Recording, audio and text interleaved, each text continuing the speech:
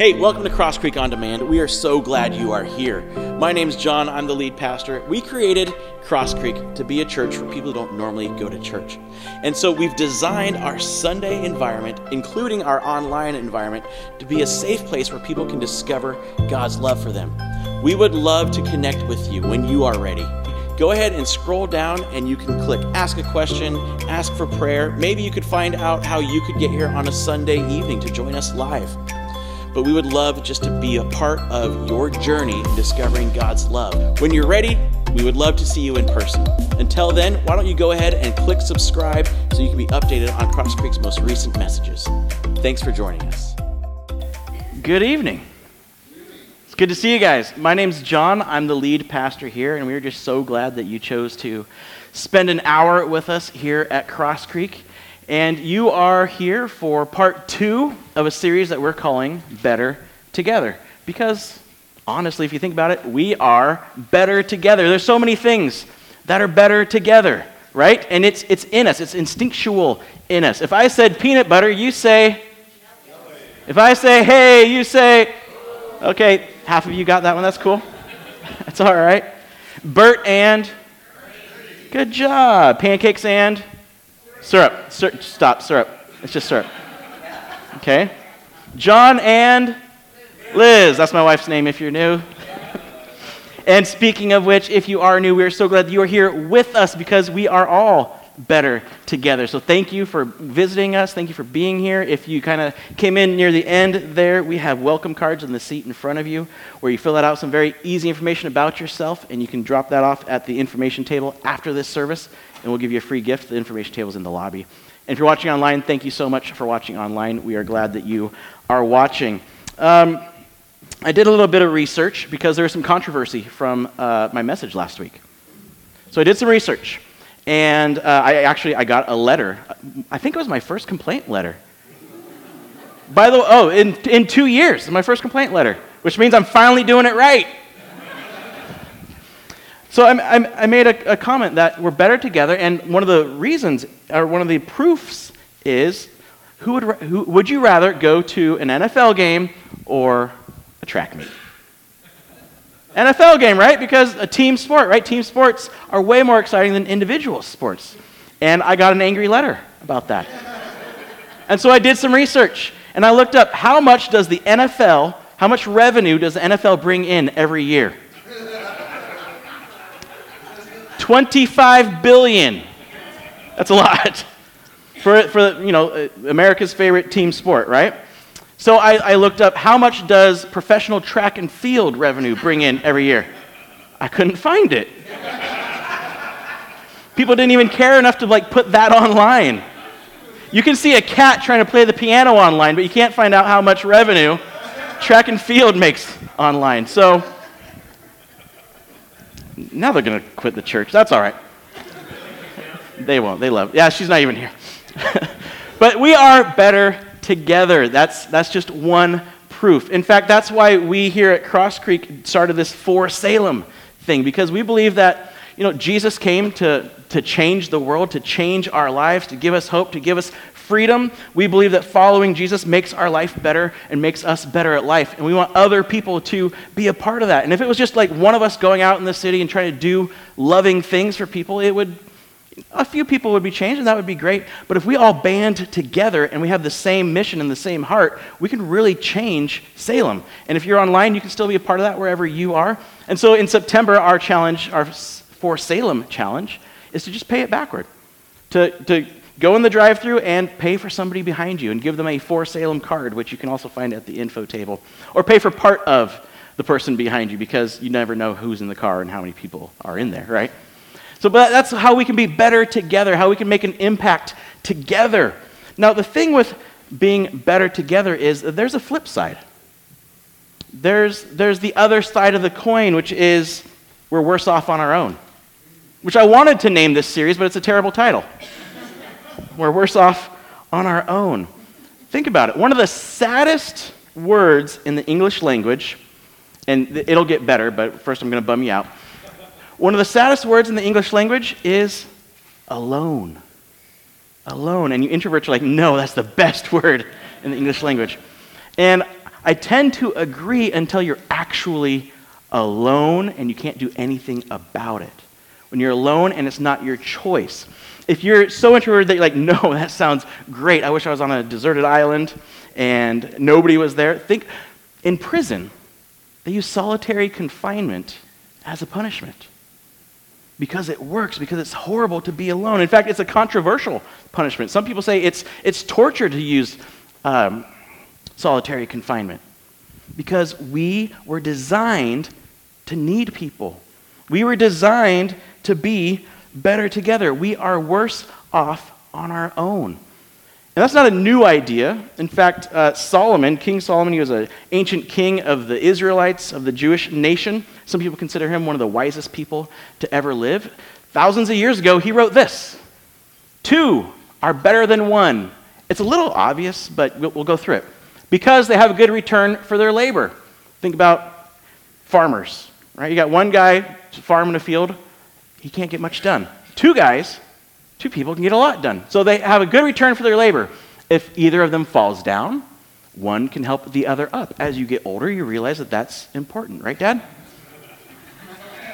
But pity anyone who falls and has no one to help them up. Also, if 2 lie down together, they will keep warm. But how can one keep warm alone? Though one may be overpowered, 2 can defend themselves. A cord of 3 strands, it gets even better with 3, is not quickly broken. Now, what do all of these things have in common? Yes, there are people doing things together, but there's something that needed to happen for this to actually work. For any of this to work, for 2 to be better than 1, those 2 have to agree that they are worse off by themselves. They have to admit that they need help. If somebody falls down and there's somebody there to help him, he can't say, no, don't help me. Because he needs that other person. He has to get that help, he has to admit, hey, I need help. And so to be better together, we have to admit we are worse alone. To be better together, we have to admit that we're worse alone, that we can't do something by ourselves.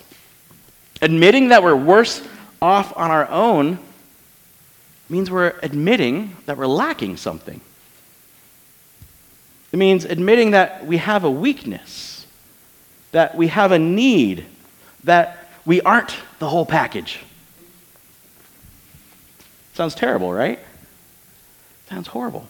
In fact, when I was thinking through this idea of not admitting we need help, my mind immediately went to my 3-year-old daughter, Quinn.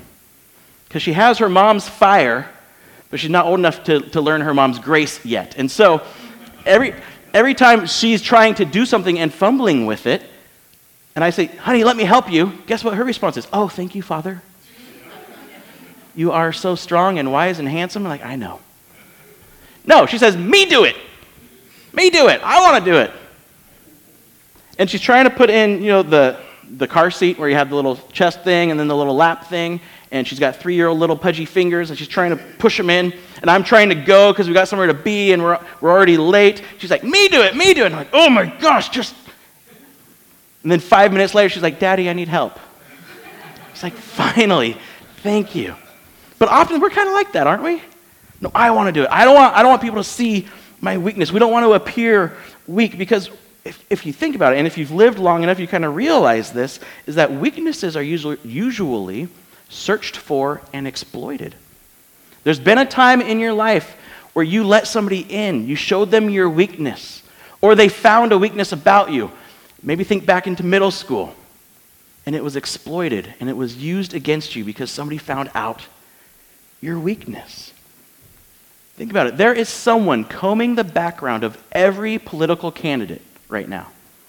Every single person who is on stage for the Democratic debate, there is somebody combing, poring over their background to find a weakness, to find something to use against them so that they don't look as bad as the weakness they found, so they can use it against them.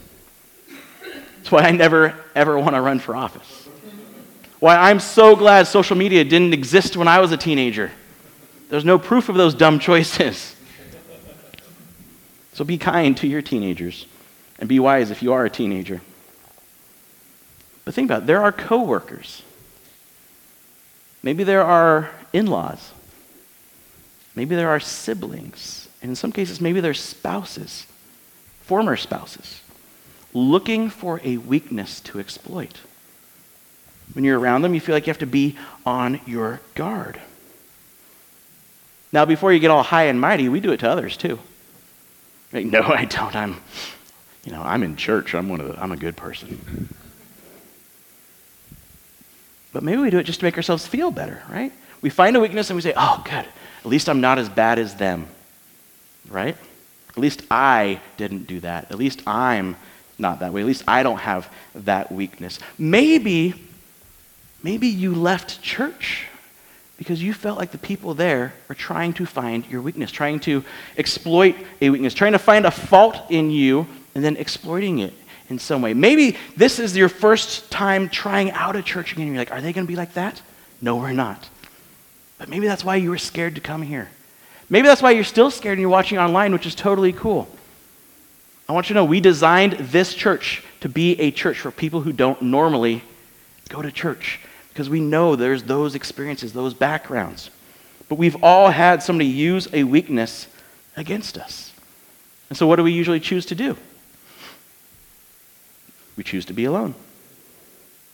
Sometimes physically, right? Like those hermits who live off in the woods and convert a 747 into their house and nobody can find them. And then you see them on Doomsday Preppers and you're like, oh my gosh, I should get a 740. No. So sometimes it's physically alone. We remove ourselves from society. But more often it's emotionally or internally alone. We shut other people out. We're never really open with who we truly are. We never let the real us come out. And so we choose isolation to protect ourselves. Often we choose isolation, usually emotionally, as a protection, as a defense mechanism. So we protect ourselves emotionally because we've been hurt. Maybe we protect our image. We want to look like we have it all together. Right? If they knew that I had this weakness, if they knew that I had this need, they would think less of me. They wouldn't respect me. I would lose face in their eyes. And so, we put on a good face. We tell ourselves that, we need to find and rely on our inner strength. We need to look out for number one. You can only trust yourself. We fake it till we make it. Oh, I'm strong enough. Everybody else can do it, so I'll do it. We don't let anyone see behind the curtain, see who we really are. And when we do that, eventually we wake up and we realize we're alone. We realize no one truly knows us because we've never let anyone truly know us. Something falls apart in our life and we have no one to turn to. We face a challenge and there's no one to get our back. So how do we fix that? What do we do? Well, the answer is actually pretty scary. If you're a man, the answer is pretty uncomfortable. We won't use the word scary. Because it makes you feel vulnerable. There's another word you're hoping I would say. Makes you feel exposed. But this answer really is the only way to become more than you could be on your own. To actually be better together. And it's this idea that we're going to talk about. That admitting our weakness allows others to lend us their strength. Admitting our weakness, admitting we don't have it all together, admitting that we don't have all the answers, that we can't do it alone, allows others to lend us their strength. And vice versa. And we'll talk about that. And really, we see this answer really played out for us in the letter written by the Apostle Paul. An ancient letter the Apostle Paul wrote around 50 AD. We call it the Book of Galatians. It's in the New Testament. We call it the Book of Galatians, actually just an ancient letter Paul wrote to Jesus followers in Galatia. Now, if you are watching online or you're here because somebody dragged you here, you're like, you know what? That whole Christian thing, and I'm not really into Christians. I don't really like Christians. I might even hate some Christians. You got nothing on Paul. See, Paul steps onto the stage of history as the ultimate Christian hater. You want maybe Christians to leave you alone? Paul wanted them in prison, and he actually put them in prison. And then he actually met the risen Jesus, and his whole life changed, and he became like an unstoppable force of starting groups of Jesus followers, communities of Jesus followers called churches. And he went around the ancient Mediterranean starting churches, and he would write letters to these groups of Jesus followers saying, hey, this is what it means to follow Jesus. Here's what this is all about. And in this book, or this letter that we call Galatians, and you can turn there if you want. If you have a Bible, you can turn to Galatians 6. If you don't have a Bible, totally cool. Everything will be on the screen for you. Online, it'll be on your screen as well. But in this book of Galatians, Paul is talking about how following Jesus isn't about following rules. It isn't about getting everything right. It isn't about looking right. It isn't about following, as the Jews called, the law of Moses, including the Ten Commandments. It's about following one law, the law of Christ, or as we call it, the law of love, where Jesus said, this is my commandment. Love each other as I have loved you. And the people that Paul was writing to, they had, he started a church there, and then other people came, Jewish Christians said, no, you gotta convert to Judaism, you gotta follow all the commandments, and so often I think we want rules. If you're a churchy person, you kind of want rules, because give me 5 rules, and you can find a workaround, you can read between the lines of all those rules, right? You can find, hey, how far is too far? How close can I get to sinning without actually sinning, which is what we want, right? We try to find those loopholes. But if there's just one law, to love each other as Jesus loved us, there's no loophole. There's no between the lines. And we usually know the answer to what does love look like in this situation. And so he's saying, following Jesus is about following the law of love, the law of Christ. And he describes the transformation that following Jesus brings, that having Jesus in your life brings. He compares life in the flesh, which is life without Jesus, basically caring only about yourself. All your decisions are about yourself, and usually you're using others to help yourself. Or life in the Spirit, loving God by loving others. And then Paul gives an example of that.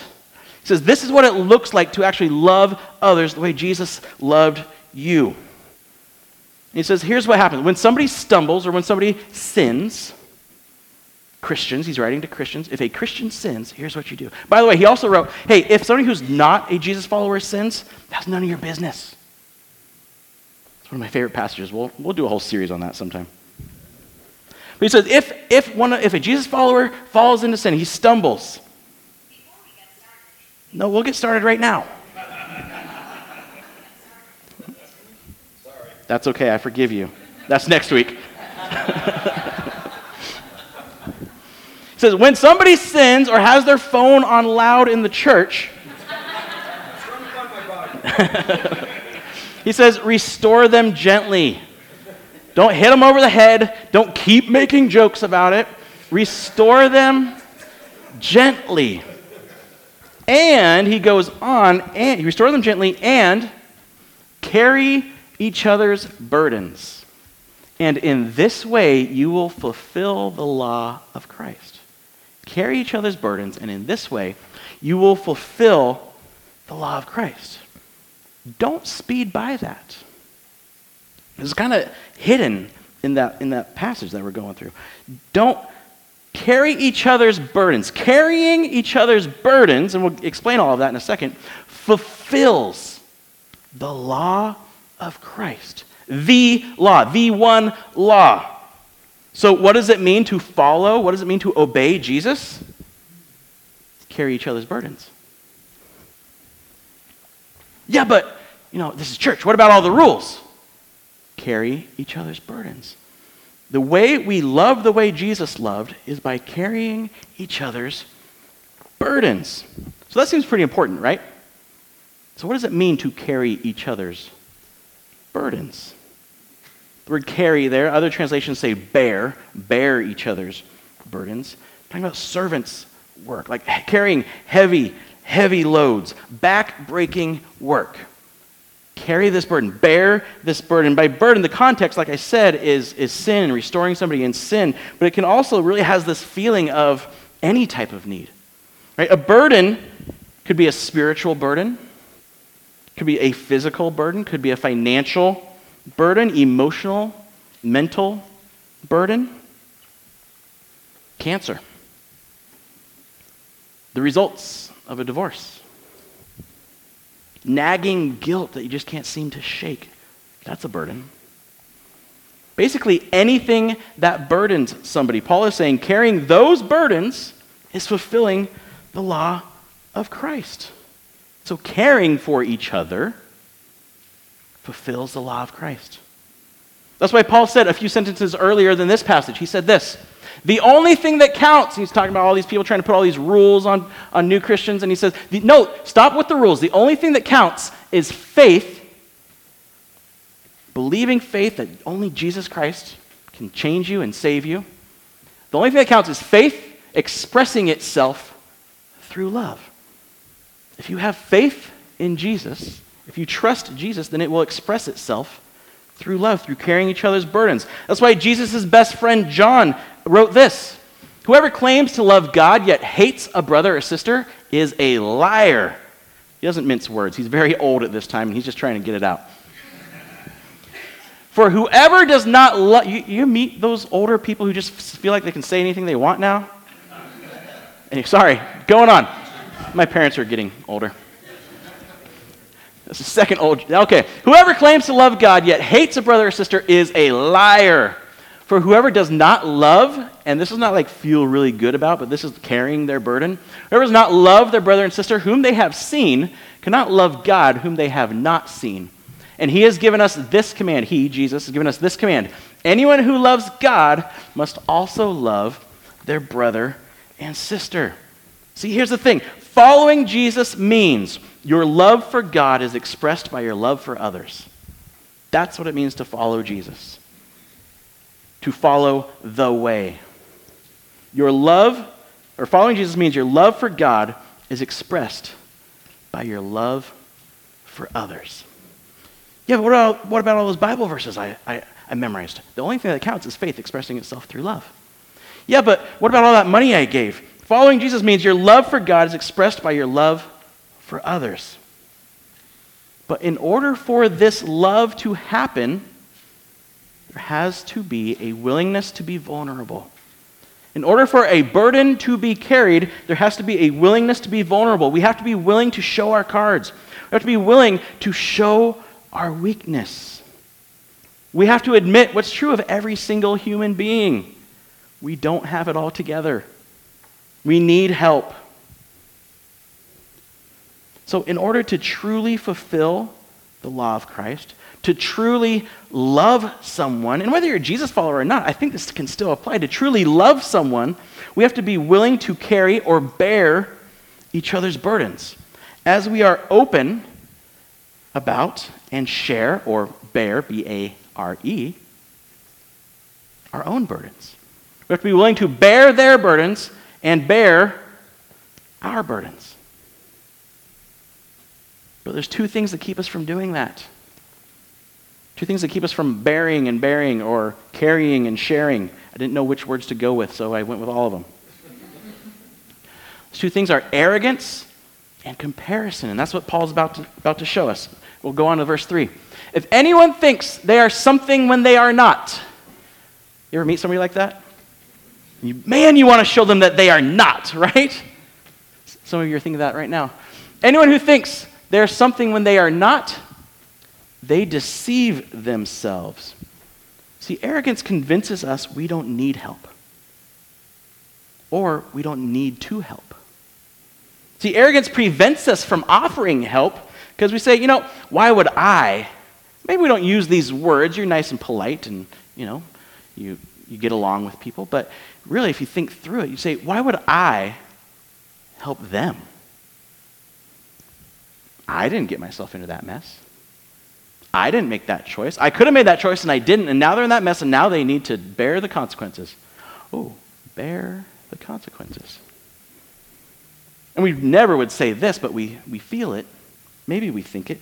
That's below me. That's below my pay grade. I don't need to help that. Right? I'm too important to help that. So arrogance prevents us from offering help. But arrogance also prevents us from asking for help. Oh, do you know who I am? I got this. I can handle this. Do you know who my dad is? I think I'll be fine.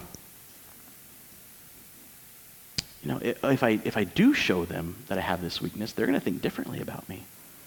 They're not going to have me up on that pedestal, or they're not going to see me as super mom, or, you know, my social media personality will be ruined if they see who I really am.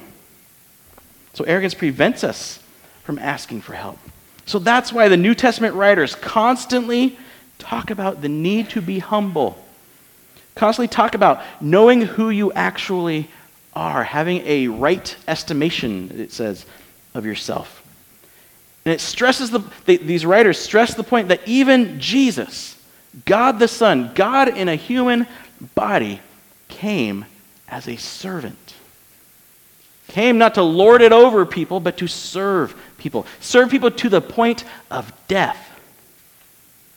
See, we can't be better together if we think we're better than each other. We can't be better together if we ever think we're better than each other. Now, comparison, so the first thing that keeps us from asking for help or offering help or bearing burdens is arrogance. The second thing is comparison, and it's a lot like arrogance, it's just a little bit more subtle. Verse 4. Each one should test their own actions. Then they can take pride in themselves alone, without comparing themselves to someone else. See, comparisons convince us that we aren't enough to help and that we don't need to help. See, first, when we compare ourselves to those that seem to have more than us, we say, well, how could I? I mean, look what they're doing. How could I even start something like that? See, I'm not as good as them. They're so much smarter than me. They're so much holier than me. They're so much stronger or richer, or, you know, they're so less encumbered by all the responsibilities that I have to do. How could I ever help? And so I can't help, or I won't help. So when we compare ourselves to people who seem better than us, we don't help. And when we compare ourselves to those who might be, in our eyes, worse off than us, there's a barrier there. See, well, we say, and we kind of alluded to this earlier, well, at least I'm not as bad as them. Right? When you compare yourself, you're saying, well, I don't, why would I need help? I'm not as bad off as them. I mean, look at them. Someone needs to help them. Obviously, they need help, but I'm smarter. I'm holier. I'm stronger. I'm richer than them. Why don't you actually help somebody who needs it, not me? And so we go off on our own, and one day we realize that we've fallen and there's nobody to help us up. And we didn't invest in Life Alert. That's the I've fallen and I can't get up thing. See, in reality, we all have needs. We all need help. And we all have a role to play in carrying each other's burdens. We all have a role to play. That's what Paul's going to talk about in verse 5 here. For each one should carry their own load. You're like, wait, didn't he just say we should bear one another's burdens, and now he's saying each one should carry their own load? That's a discrepancy in the Bible. Geez, Paul can't even keep two sentences straight. False. He says we should carry our own load. He's not talking about a servant's burden like the previous sentence. What he's talking about here, carry your own load, that word there is more like a backpack for a journey, or a soldier's pack where they each carry their own pack, or a medic's bag. We each have our own medic's bag that we should carry. We all have a job to do in carrying each other's burdens. Example, if you wanted to go, because this is what people like to do in their free time, if you wanted to go build a brick house, what would be more efficient? To carry all the bricks yourself at once, or to each get a whole bunch of people together and each carry one brick to the work site? I know it's a silly example, but that's what we're talking about. We are better together because we each can carry a brick. We each have a pack to carry a brick in. So there are things only you can carry. There are things only you can do. There are strengths that you have that other people need. And on the flip side of that, there are things you can't do. And there's probably things you shouldn't try to do. So my career is pastor. That's my title. I'm the lead pastor here. And oftentimes when you think of pastor, you think of, that guy who comes to your house when you're having trouble and sits by you and pats your hand and gives you all this counseling and the sage wisdom. That's not me. I'm not a counselor. Yes, I might have some ideas and some thoughts, but I never took a class on counseling. And so if somebody came to me for marriage counseling, I would probably say, why aren't you loving each other? That'll be $100. Every fight you have is because you each want something for yourself. So just choose to love each other. And everybody would leave angry. See, there's people who have been trained, who have the gift, who have the desire to patiently sit with people and help them see what I just yelled at them. But help them think it was their idea. Right? That's not me. I'd say stop doing that and choose love. That's why we at Cross Creek, we say, hey, we are not professional counselors, but we want to walk through this with you. We want to provide help if you need it. And so we have professional counselors that we work with, that we send people to when that need arises. But just because I can't and shouldn't counsel people in that way doesn't mean I can't be a friend. Doesn't mean I can't listen. Doesn't mean I can't give support, say I'm there for you, I'm with you. It doesn't mean I can't pray with them. See, we all have our own load to carry, our own role to play in being better together. So really to summarize what Paul's talking about here, it's this: to be better together, I need to bear my burdens and carry your burdens. To be better together, we need to be honest about what is our burden and be willing to carry each other's burden. It's the only way to actually be better together. We can all hang out in a room together, but unless we're actually saying, hey, I need help here, there's no room to get better. So that's a nice idea, right? So now we're just going to stand and hold hands, and we're going to sing a song, maybe it's called Kumbaya. No? Okay. I've been to places where never mind, okay. And so what do we do? That's a nice idea. What do we actually do? What are we going to, how can we create an environment where we can do that? Well, I think first, you have to find the right environment, right? You have to find people to be better together with. If it's true that we're better together, then we need to be together.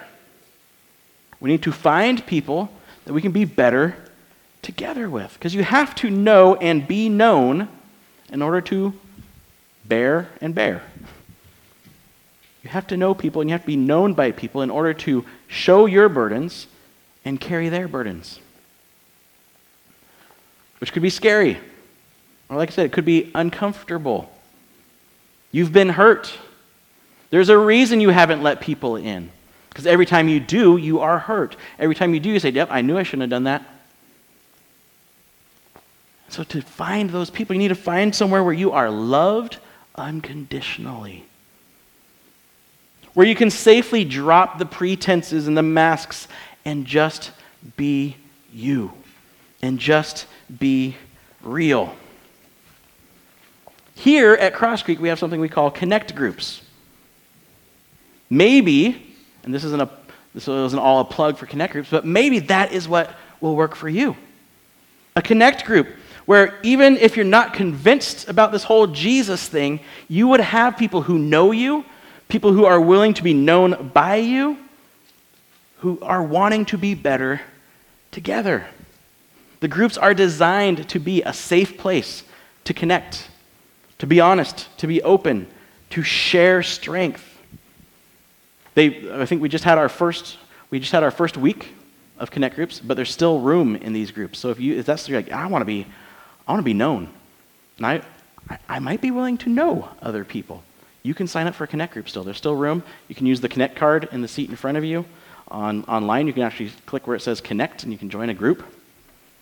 So maybe that's the step. But if it's not connect groups here, find somebody somewhere where you can be loved unconditionally and where you can be real and they can be real. And that kind of is the second part. Let the real you show up. Let the real you show up. Find a place you can connect, and when you do, let the real you show up. See, no human being has it all together. Be willing to be real with what you are carrying. Be willing to do your part in helping others carry what they are carrying. Get awkward, which we don't like these days, right? But awkward, and when I was a youth pastor, this was my thing with teenagers because they're already awkward, is awkward is good because it means we are being real. We're not used to being real and vulnerable, and that's why it feels awkward. That's why awkward is good, because that's finally you. Remember the old movie Hook? Oh, there you are, Peter. Yes, 7 of you, good. I don't know why I'm talking like this either. But awkward is good because it means we are being real. It means you're exposed. But when you're in a safe place, that's okay. And so the first step might be making yourself available to help. That might be the first step, is making yourself available to help. Letting people know that you are willing to carry their burden. See, letting them know that you're willing to carry their burden makes them more willing to be honest with what they're carrying. Say, hey, I see that maybe you're down. Forgive me if I'm overstepping, but I would love to listen. I don't know if you're religious, but I like to pray. Could I, maybe not like right here in your face praying with you, but could I pray for you later? Is there something I can do? Oh, neighbor, you're having surgery in 2 weeks. Do you need meals? Could I help you with that? Do you need yard work done? Is there something we can do? Offering to help often is the first step in letting people just let down their guard and say, yeah, I need help. We're saying you don't have to do this alone. I want to help. I will be offended if you don't ask for help. And I won't use this against you. I was there too until somebody helped me. Now, it might mean identifying with the family of God. See, maybe the first step in showing that you are available to bear burdens is if you said, I'm a Jesus follower, but you've never fully publicly identified as a Jesus follower. You've never been baptized. You've never said, I am part of the group. I want to show the world that I belong to Jesus, he belongs to me, and I am in the family. Maybe it's being baptized. That's your first step in saying, I want to help. I want to carry a burden. I want my burdens carried. If you want to be baptized, again, your Connect card is the way to do that here. You can fill that out and we'll get information to you. But what would it be like if we all could belong to a community that was constantly lending each other our strength? What would that be like? Where we had the freedom and the ability to say, I can't do this. I need you to help me. And then we actually had people said, yeah, I could help you with that. In fact, maybe it was to the point where I have a friend, and I think this is a good example, where I needed a ladder to put up Christmas lights. And I said, hey, you got a ladder? He's like, oh, yeah, I got a ladder. So he brings his ladder over to put up my Christmas lights. 30 minutes later, he put up my Christmas lights. What if we were all part of a community like that, where we didn't have to climb a ladder because we tricked our friend into doing it? I'm just kidding. But where we knew people, we were surrounded by people who were that willing to help, that willing to bear a burden, where weaknesses were an opportunity to be better together, not something to be exploited, where we could be real with our weaknesses, a place where you could use your strengths. You have so much to give. What if you had a place to actually give it? See, we can be better together. We really can. We don't have to do it alone because our burdens are lighter when we carry them together. What is weighing you down? It can be lighter if we carry it together. We are better together. We just have to be willing to admit that we're worse off alone. Let's pray. Heavenly Father, thank you that You don't expect us to live on our own, to pull ourselves up by our bootstraps alone, to survive alone. But you've created a group of your followers called the church that you designed to help each other, that you empower to help each other. Thank you for having that plan, that vision to bring the church together. Thank you for making us better, giving us strengths that we can help each other with. I pray that you give us the courage to bear our weaknesses, to bear our burdens to each other, and then the willingness and again the courage to help each other, to carry those burdens. Show us how we can be open and how we can lend our strength. In Jesus' name, amen. Hey, next week, we're going to be part 3. It's about forgiveness, but it'll be good, okay? You'll be safe. I won't poke and prod too much, but I hope you come back. You can bring a friend. That's allowed. I hope you have a great week, and we will see you next week. Thanks for being here.